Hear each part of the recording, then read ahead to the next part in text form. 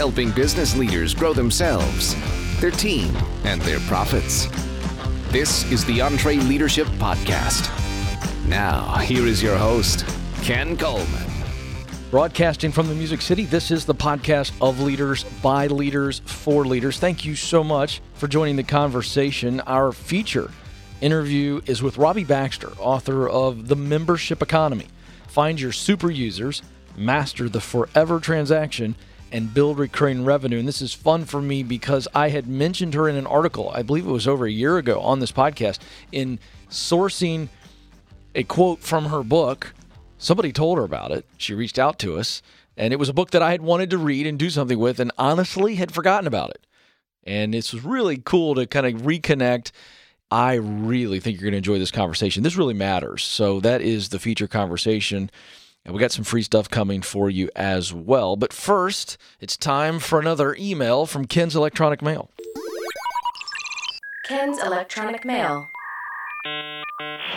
You've got mail. This email comes from Jack Groot. Jack is a EntreLeadership Podcast listener, and we love that. So quick plug. We love to get emails from you. We love to hear your stories. And this email comes to us because I have recently said on a podcast, I want to hear some more of your turning no's into yeses, right? Turning stop signs into starting lines. And we've gotten so many of them, and we're going to share this one from Jack Groot. Hope this inspires you. And incidentally, if you want to send us your story, suggestion, questions, podcast at EntreLeadership.com. Podcast at EntreLeadership.com is the email. So Jack writes, and I'm going to summarize this long story, but he writes to us and he tells us of a long period of time, if you will, where he is getting some maybes from an organization that he wants to join. He's getting a lot of maybes. Hey, check back in with us, Jack. Keep checking back in, and Jack does. Finally, he says, I got to get a yes or a no. And so he presses. And I think this is great, by the way. I mean, if you're getting a bunch of maybes, just go ahead and force the issue. And so he does. And he gets a no. And I'm going to pick up in the email as he writes, what did he feel, what did he do when he heard the no? As he said that word, he's talking about the guy who says, nope, Jack, it's not going to work out. Something clicked inside of me. It was as if I was looking for the word no, even though I didn't know it. My mind, will, and emotions wanted a yes. And yet the moment I hung up the phone, I said to myself, that's it. I'm going to pursue a coffee shop. Incidentally, he has no experience with coffee. But something in his mind and in his heart said, all right, this is where I'm going to go next. Fast forward 2 years to 1993, and I opened my first business, a coffee bar in Holland, Michigan. We later opened a coffee and business training school. We created products and services for the coffee industry and consulted and trained people nationally and internationally. I was a monthly columnist for a coffee magazine for years.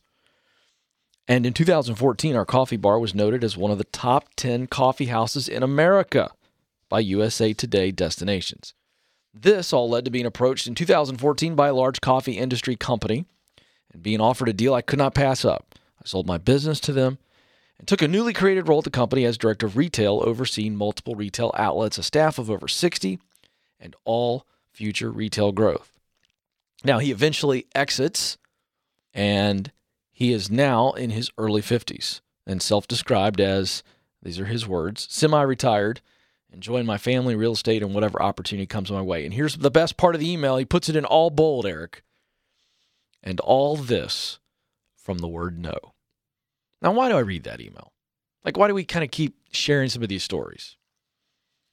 You know, it gets back to that Brian Buffini episode. If you're new to us and you haven't heard that episode, and I shared a very, very, honestly, at the time it was painful when it happened. Now I look back on it as one of my favorite scars, right? Those painful no's in life, if you turn them into yeses somewhere else, like it's a clear no there, move on. But you know, the pain from the no's, if we have the maturity to learn, filter what's happened, and move on and get a yes somewhere else, and we look back on them, and just like Jack and my story that I shared and other stories we've shared, they're now just awesome scars. You know, Eric, I look at that story and it's a scar, meaning it hurt at the time, it left a wound, but it healed.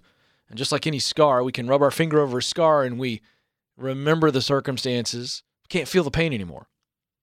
I can remember that it was painful, but when I touch that scar, no pain. It is healed. Has it left a mark? Yes. And so this is a reoccurring theme because you are entrepreneurs, you are leaders, you are men and women who want to get the most out of your potential. Newsflash. When you're in those categories, you're going to fall. You're going to scrape your arms and knees. But you got to move forward. And it is a community like this where we share these stories like the Jack Groots, that hopefully that story that you just heard will encourage some of you right now who are hearing some maybes and you're beat down by it. So press forward, get a yes or get a no, but goodness gracious, get some clarity so that you can keep moving forward. So Jack, thank you for the email, and you listeners, send us those stories. We want to encourage each other with more of these stories where we've heard no's and we've accepted it and moved on into other areas. And now we're defined by the yeses that happen because we were courageous enough, mature enough to accept the no and move forward and not let it define us. Hey, I'm excited about our conversation with Robbie Baxter. We're going to get right to it, but here's an announcement. We're going to give away 5 of her books, The Membership Economy, and we'll tell you how to enter to win after the conversation. But this is vitally important. We are in a membership economy, and you need to figure it out. So here it is, my conversation with Robbie Baxter. Well, Robbie, it's a thrill to have you on. I talked about your book a while ago on this podcast, and I found the title, Membership Economy, to be fascinating and looked into it more. So really want to unpack not just the title, but really the idea behind the book. So let's start with that. What is the membership economy? And then answer, why is it important to entrepreneurs, small business owners? Yeah, so the membership economy is a massive transformation that we're seeing across virtually all industries and across organizations of all sizes, from the very large, like LinkedIn, Facebook, to the very small family-run businesses, mom and pops, your local, nail salon. And it's really about a move from focusing on your products and your processes to focusing on the member.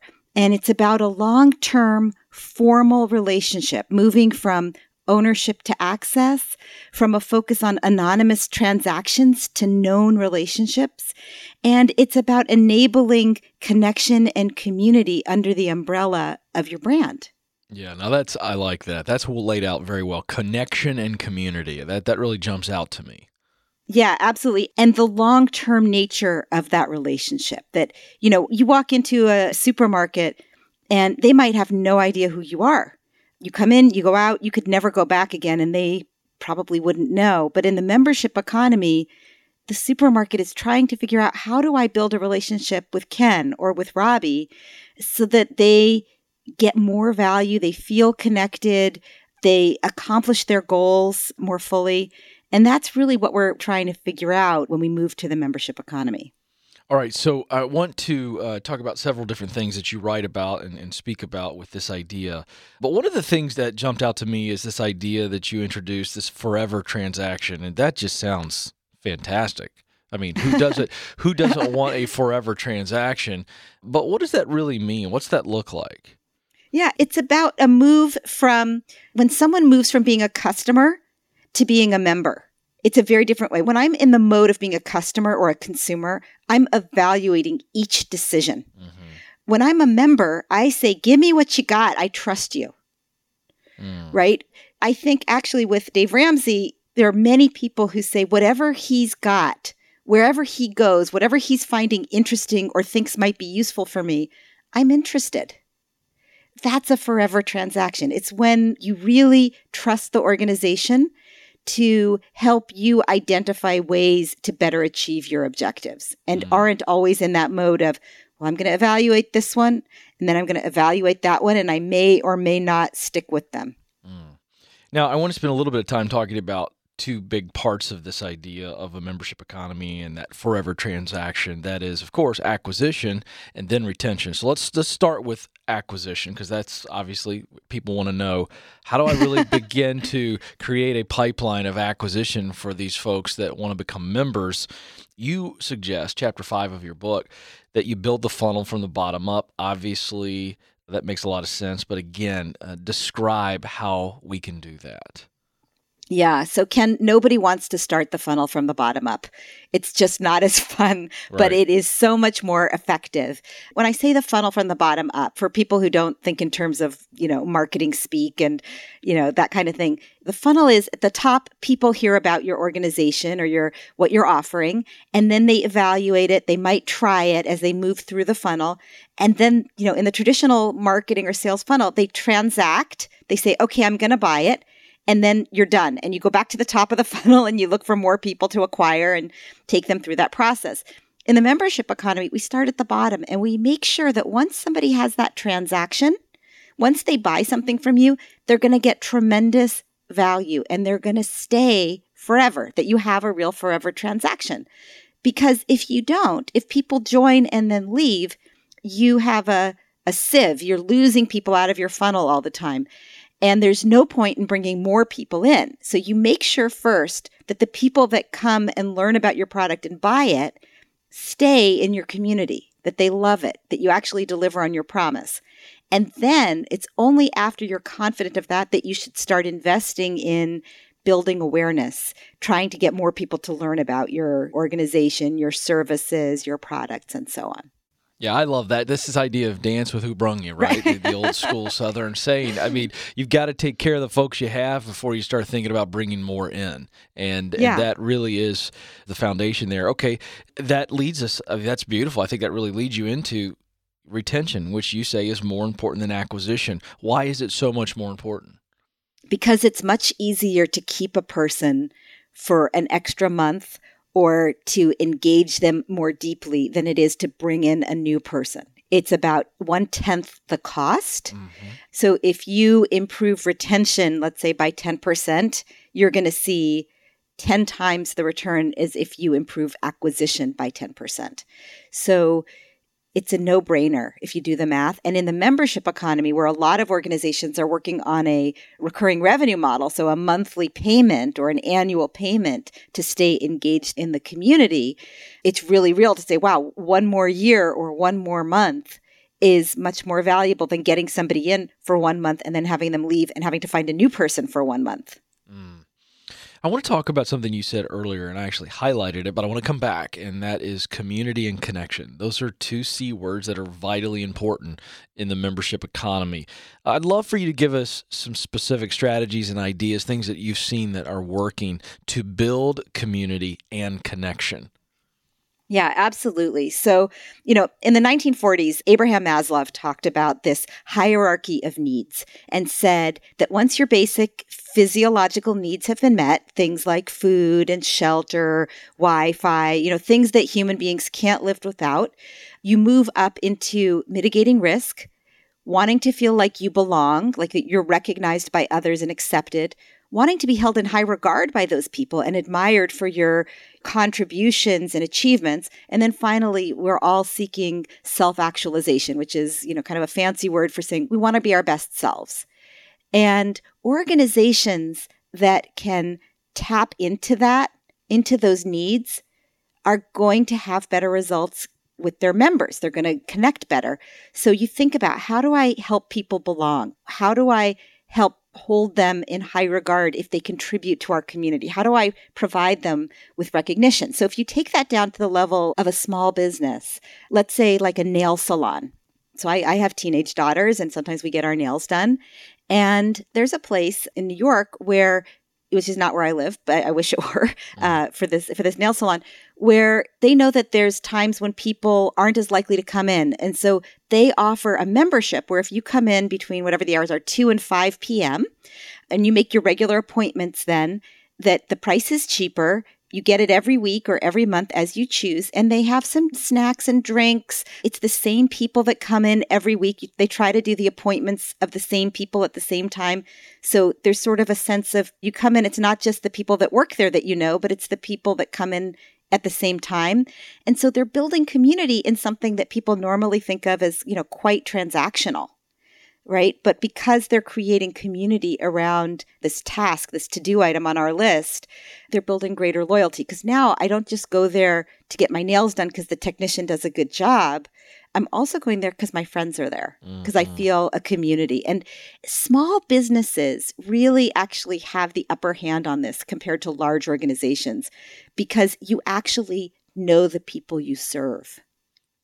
Yeah, so really developing that connection is what allows you to then get specific and strategic about building community. The more you know about your customer, then you can begin to employ strategies that allow that community to take place. People love that. There's something to be said about bouncing into people that you know. I see that happen a lot with private schools, in certain areas where you get some word of mouth factor going on and there's a connection with a couple of people, then they tell other people, and you want to send your kids to schools sometimes where you know the parents, of other people, than people you do life with. There's something to be said about that.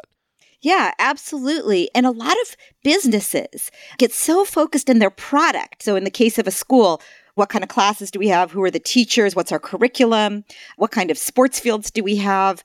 That they forget that people make choices based on those basic human needs, right? Where do I feel like I belong? Where do I feel connected? Where do I feel like the choices that I've made with my life are going to be held in high regard? Right? You want to go somewhere where people not only recognize you, but say, yeah, he's pretty good. He lives a good life. He's worth emulating. He's the kind of person I want to know. So yeah, I think a lot of organizations forget that, but schools are really good at this, both at the, elementary and high school levels, but also universities that really invest not just in the time while you're there, but also in really building a great organization around alumni, who then bring people in, spread the culture, spread the word, serve as ambassadors. I call them super users. That's right. Yeah. I love that you said ambassadors. I mean, the big takeaway for me in all of this is taking this term, membership economy, this phrase that you use to title a book. But this is really about helping your customers feel like they're a part of a club. I mean, you as a business, no matter what service or product you're offering, you want people to feel like, hey, I want to be a part of what's happening over there. And that is just club, almost mob mentality in a positive way. Yeah, absolutely. I mean, people talk all the time about isolation and how with the rise of technology, we're feeling, and people being able to travel. My daughter left for college yesterday on the other side of the country, and we're all separated from our loved ones. We're looking for ways to connect. We're looking for ways to belong. And if organizations can provide that to their customers and make them feel like members, they're both going to make more money and perform a really valuable service. All right, I want to put you on the spot, so to speak. You gave us a great example of the nail salon with the connection and community, but I want to stay in this small business vein here because that's a huge part of our audience. And just a context statement. We know, Robbie, that most small businesses, or that's 500, that classification in America right now is still 500 employees or less. So a wide range of organizations can be called small businesses. But let's take another example of a local business, and they don't traditionally maybe think of themselves in this membership economy. How do they change trajectory there? So let me just pick one. My family right now, we're going to a chiropractor. Two of my kids have got, some issues that just minor stuff, and they're helping them, and it's great. So let's take it a chiropractor or a local physician, something like that. I'm putting you on the spot with that. How do they look at this book and, more importantly, this concept and take their normal practice and begin to think membership economy here? How can they make it more like a club and true membership here? So this is fun for me. I love doing this. And I would say that any organization that would tell you that marketing matters in their business, that in other words, they have to go find customers in order for their business to work, they can use these principles. Doesn't matter how small you are or how big. So in the case of a chiropractor, there's a couple of things. First of all, physicians, chiropractors, medical professionals, like many of us, they focus on what they do, which is, you come in and I work on your back or your, wherever you're having the problem. But from the consumer perspective, from the patient perspective, you're trying to optimize health. You're trying to live a pain-free life. And so to the extent that the chiropractor can focus on how can I help my patients optimize their health and live a pain-free life, you start to see all these new services that can come into effect, And instead of thinking of you as a problem that comes in that they solve and then you leave and maybe you come back if you have another problem, they see you as somebody who wants optimal health. So then what you would build, if I were the chiropractor, is they could come to you and say, look, we're going to have a program where you can drop in anytime. It's a fixed price. Also, we're going to have, I'm making this up, of course, we're going to have weekly gatherings. They're going to be kind of socials for, I'm assuming your kids are athletic and maybe that's why they need the chiropractic. We're going to have young athletes and their parents, and we're going to gather monthly, and we're going to have speakers come in to talk about how to optimize health while you're working your body really hard. Mm-hmm. And then we're also going to figure out what else do you need that the chiropractor can't provide. So maybe you'd say, well, that's surgery, God forbid. But let's say that, something like that, you need to find a great surgeon, or you need to find a personal trainer who will work in a safe way to strengthen certain muscle groups so that the problems don't happen again. Having that for the chiropractor to have those people in his or her community and to be able to refer and to offer even a full package that fully solves your problem. Because very often what happens is, especially when you have a health issue, is like you go to the chiropractor for this, and then you have to find a physical trainer for that. And then you actually have to change your nutrition. So you go somewhere else and you're on the hook to figure this all out. And then you're paying them each separately. Mm-hmm. What if they came to you and said, given the issue with your daughter or your son, here's what the ideal health package would look like. Mm-hmm. It's a monthly payment. And ideally, it's covered by your insurance, but that would be perfect. But do you see the idea? It's like you focus on the mission of your customer instead of on the products and services that you sell, and suddenly all kinds of possibilities open up. Yeah. Can I brainstorm with you on this one? Because I think this is fun for the audience to think through this. Mm-hmm. I'm also wondering if, and again, this is just one specific example, but if the chiropractor is going, look, if you are, and you join this membership or whatever, then once a quarter or once a month on a Saturday morning, we're going to do up to 3 or 4 friends or family free adjustment or something like that.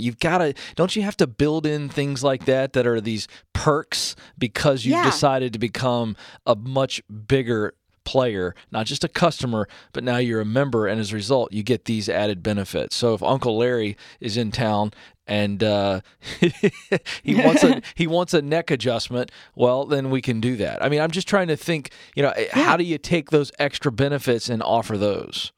Yeah, absolutely. So you're bringing up a couple of important concepts that I want to tease out for the audience. One of them is the concept of freemium.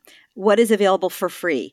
And how do you do that to bring people into the community, into the Forever Track transaction? So that might be your daughter telling her friend on her soccer team, hey, this chiropractor is awesome, and on Saturday, he's going to do free adjustments. And you might not know this, but even if you don't feel like you're broken, a chiropractic adjustment can really optimize your health. Mm-hmm. And you should just make that a habit. Give it a try. You're going to love it, right? So being brought in by a friend into the community, even if it's free, can be a really effective way of building your community through those ambassadors that we were just discussing. The other thing that you brought in is this idea of freebies and also of recognizing the special things that your specific members really value. So I come in and I say, gosh, Uncle Larry's in town. He needs an adjustment. I know that you don't have time. I know that Larry can't even pay for this, but can you hook me up? Can you help me? It's a favor, right?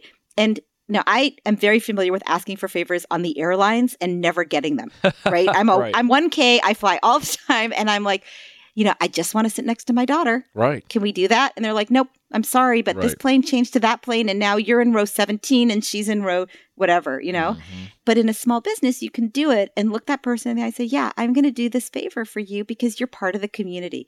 And as the organization grows, you can formalize that by giving your frontline staff the ability, like Caesars Entertainment, which is a huge organization that's actually been going through a lot of troubles recently, but has done very well. They actually give all of their frontline people quite a lot of latitude to do special favors, to delight and surprise their best members of their rewards program. Yeah, boy, I like that. Delight and surprise. And that just pops a question in my mind because you actually write about this. And that's the idea of finding the members, your customers, who can really help you take things to the next level. Scale, advocates, they become ambassadors. I think about that a lot. How can small business owners, how can we find those customers who, if we really, really treat them right and make sure that they buy into what you're trying to do in this membership economy, they can really help you move the needle? Yeah, it's such a good question. I think for a going concern, small businesses that are already in effect, you probably know who those people are, that there are certain people who go beyond just being good customers or good members or good subscribers, and they actually spend their own time improving the condition of your business. And that means they recruit new people in, so they act as advocates. They help onboard new members. So that's like if you own a gym, let's say, and somebody says, oh, you're new to the gym. Let me show you around. And by the way, this is a great class for people of our age or our health. Why don't we go together? Sort of onboarding them, helping them, showing them the ropes, helping them be successful, and then giving feedback to the leader of the organization and saying, hey, I just wanted to let you know, I love this, but it would be great if you added that. Or this isn't really working, or I had this problem, giving feedback. When you see people who are exhibiting those traits, number one, you want to acknowledge them for their behaviors. You want to thank them. You want to appreciate them. You want to recognize them. You might give them something special. You might just say thank you. And then what you want to do is replicate them. Find other people and encourage them to move in that same way. How do we avoid problems? I just want to make sure that we're thinking through this thing holistically. And when you begin to move into this type of operation, what could be some pitfalls that you are aware of that we need to be careful about? The downside or the dark side of the membership economy is that organizations that have had membership structures for a long time sometimes listen too much to their longest term, loudest complaining members. Aha, yes. And that gets them off track. So what I always say is you want to love your members' mission. And you have to look at that. Who are my members? Who's both the ones that are already here and the ones that are coming in that I'm committed to serving? And what do I need to do to keep moving in that direction for them? But it doesn't mean that you want to serve the needs of any one member or any subgroup. And what happens a lot, and I'm sure you've got cases of this, I certainly have cases of this in groups that I've been in, is that some people have been there a long time. They often rise to the level of being on the board or knowing the executives or the leaders of the organization personally, and they start pushing their own agenda. And the agenda is not consistent with the needs of the broader group. Mm-hmm. So think about like a professional society, like accountants or the American Medical Association, and you think about a 62-year-old physician who owns her own practice, and you think of a 29-year-old coming out of their fellowship with huge debt, right? They have incredibly different needs from the American Medical Association. And it can be really challenging if that 62-year-old successful practice owner is making the decisions that are going to affect the 29-year-old just joining the association. And then what ends up happening in many cases, and I've seen this over and over again, is that the 29-year-old says, this organization's not relevant to me. It's really optimized on, how to sell your practice and how to manage your team. Like, I don't have a team to manage. I'm trying to figure out how do you manage your debt and how do you get your first job? And this organization doesn't help me. And so they don't join. And then the organization stagnates. Okay, I want to ask you a final question here, and again, to translate it for those of us who are in small business, the entrepreneur. But if you look at two of the certainly most successful membership economy businesses, Netflix didn't have the easiest of starts, but it really righted the ship, after some out-of-the-gate success, had some wobbles, if you will, but they appear to be winning. And Amazon Prime, I'm actually a member of both because of the content. That's what's driving it for me. But I'm just curious, when you look at two behemoths like that in our business culture, they certainly are winning in the membership economy. What do we learn from them? What can we scale down and then apply in our world?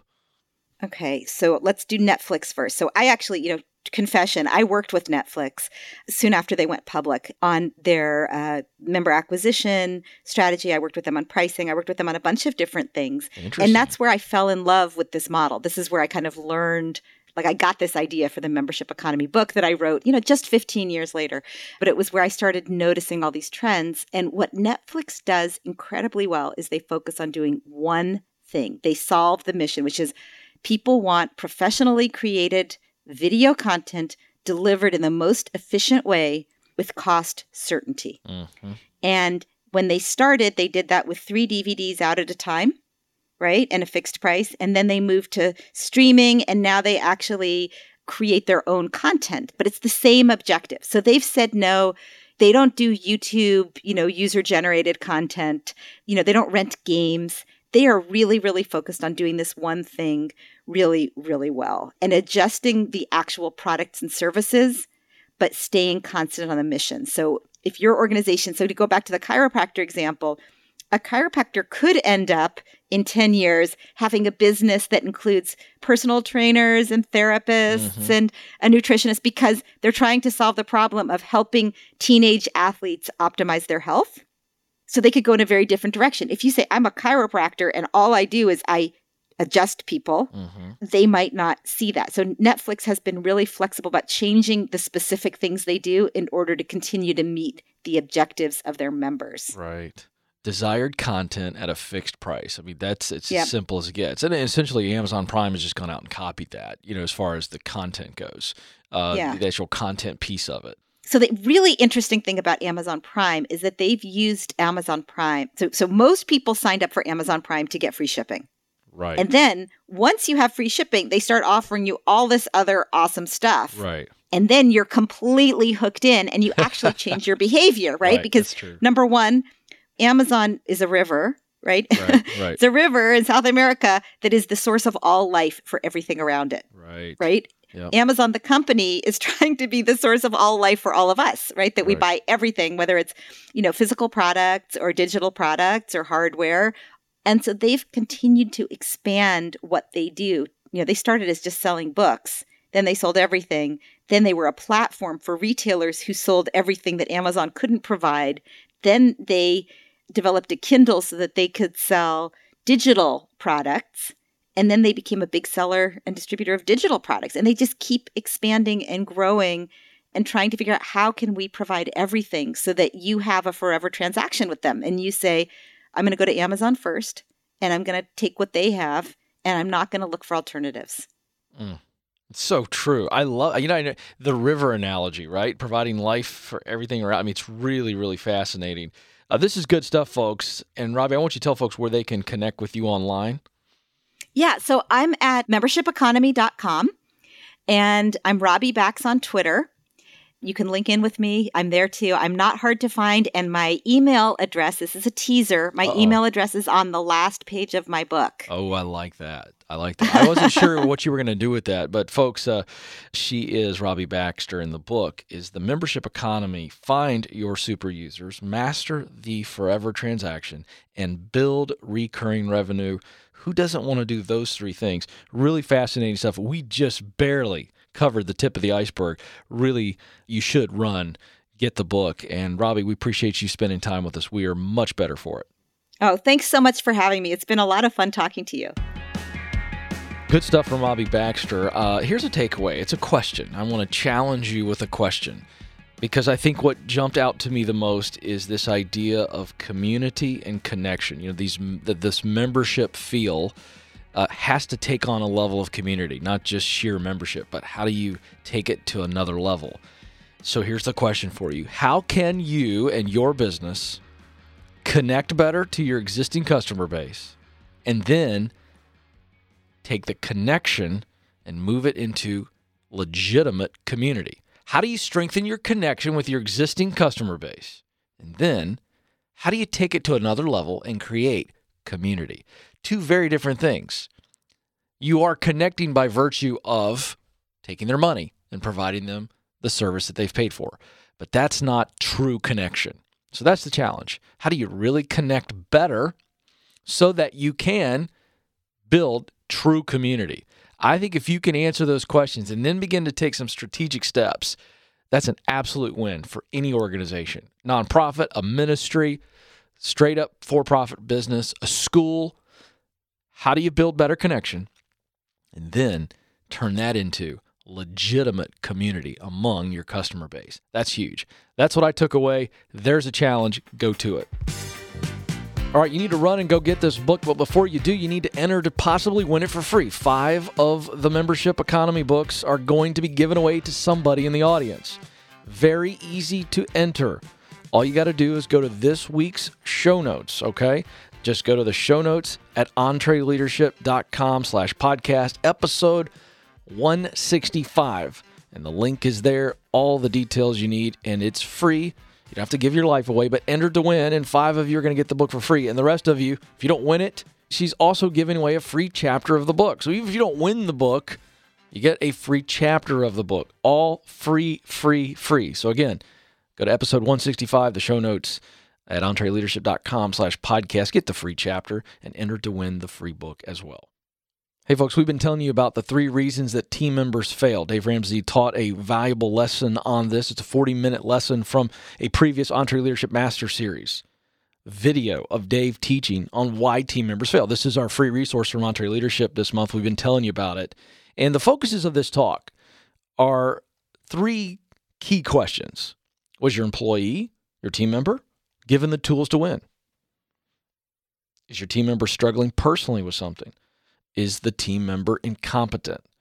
Some heavy questions there that need to be answered. And by the way, when you look at something like this, the reason we give you a resource like this is because we know that these questions are difficult to answer.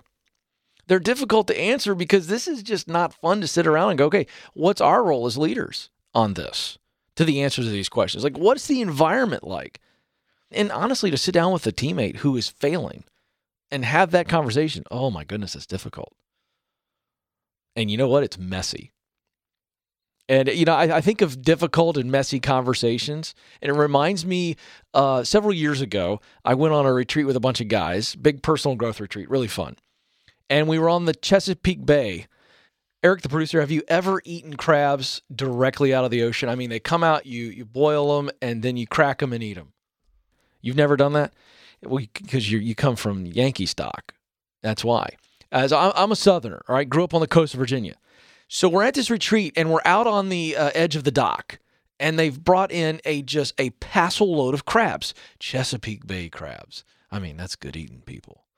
So I'm sitting there with a bunch of guys, and we're getting ready to eat, and I've become friends with a guy who's from Michigan, and he's like you, Eric, the producer. He's never had crabs like this, where you got to crack them. It comes with a little hammer, and it's a whole process. Like, it's not going to a restaurant where they've prepared it for you. These babies have been prepared, and they're sitting there. And so it's funny, I start telling him, because he looks at me, he's like, what do I do? He's a little intimidated. Isn't that true about difficult conversations? A little intimidating. And they're going to be messy by nature. So stay with me on this, because it really taught me a valuable lesson about difficult conversations. So I began to tell him, okay, here's what you got to do. And I showed him how to use the little hammer, the little wood hammer, how you crack the shell. You got to dig in with your hands, showing him where the good meat is at, what part you don't want to eat, the whole 9 yards. Dip it in butter. You got your butter over here. And by the way, folks, if you've never done this before, the setting is you've got a bunch of newspaper out there, and you just dump the crabs, and you're cracking them, and you're eating them, you're cracking them, eating. It's really messy. I said to him, now look, you got a nice shirt on. You might want to put a bib. It's like, that's a plastic bibs. It's hysterical. Or you can put napkins all over the front of you. But you need to be prepared that to eat this crab and to truly enjoy it and get what you're supposed to get out of it, it's going to be really messy. Isn't that true about difficult conversations? So what's the thought there? You've got to prepare. You got to get the little hammer out. You got to get your little butter dish. You got to get prepared for the meal.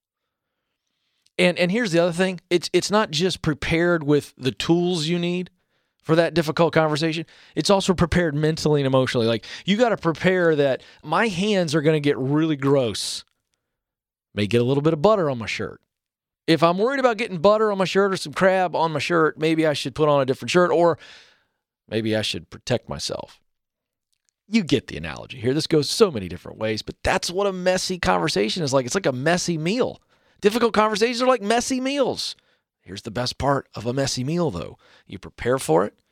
You know you got to dive in. You're not using a fork and a knife with crabs. You're not using that. You're getting your hands dirty.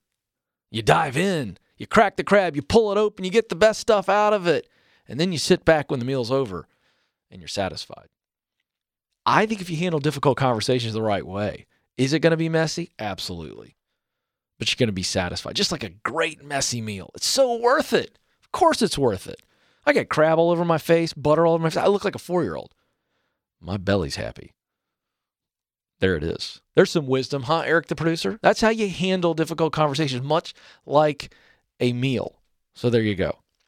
Hey, listen, this resource covers so much more, and thankfully, Dave doesn't teach on how to eat crab out of the Chesapeake Bay, but he gives you so much more and what you need to do. We've been telling you about this. Text the word failure. That's right. Text the word failure to 33444. Text the word failure to 33444, or you can go to the show notes in this episode, 165, entreleadership.com/podcast is where you go, and we will have a link for you to download the video. It really is great stuff. Speaking of great stuff and free stuff, you heard from Chad Kirby last week, VP of Infusionsoft, talking directly to you about their September resource, Life Cycle Marketing Planner. People are jumping all over this. How do you create a marketing cycle strategy? Life Cycle Marketing Planner. Are you kidding me? I mean, this is a great resource. It involves planning advice for every stage of the funnel, interactive tools to customize your plan, instructions to identify your ideal customer, proven strategies to increase conversions, and innovative ways to build and keep customer loyalty. All of that available at Infusionsoft.com/lifecycle. Infusionsoft.com/lifecycle. Hey folks, the calendar tells me we are getting closer and closer to a historic event for us at Entre Leadership. The very first time ever, we are offering Entre Leadership One Day. It's our signature one-day event where Dave Ramsey, Chris Hogan, Christy Wright reveal the playbook of how Dave went from the living room, a card table in the living room, to where we are at Ramsey Solutions. It is a special, special day, an opportunity again to watch it wherever you are with whoever you want to. It's a one-day offering. We're not going to give it to you on demand.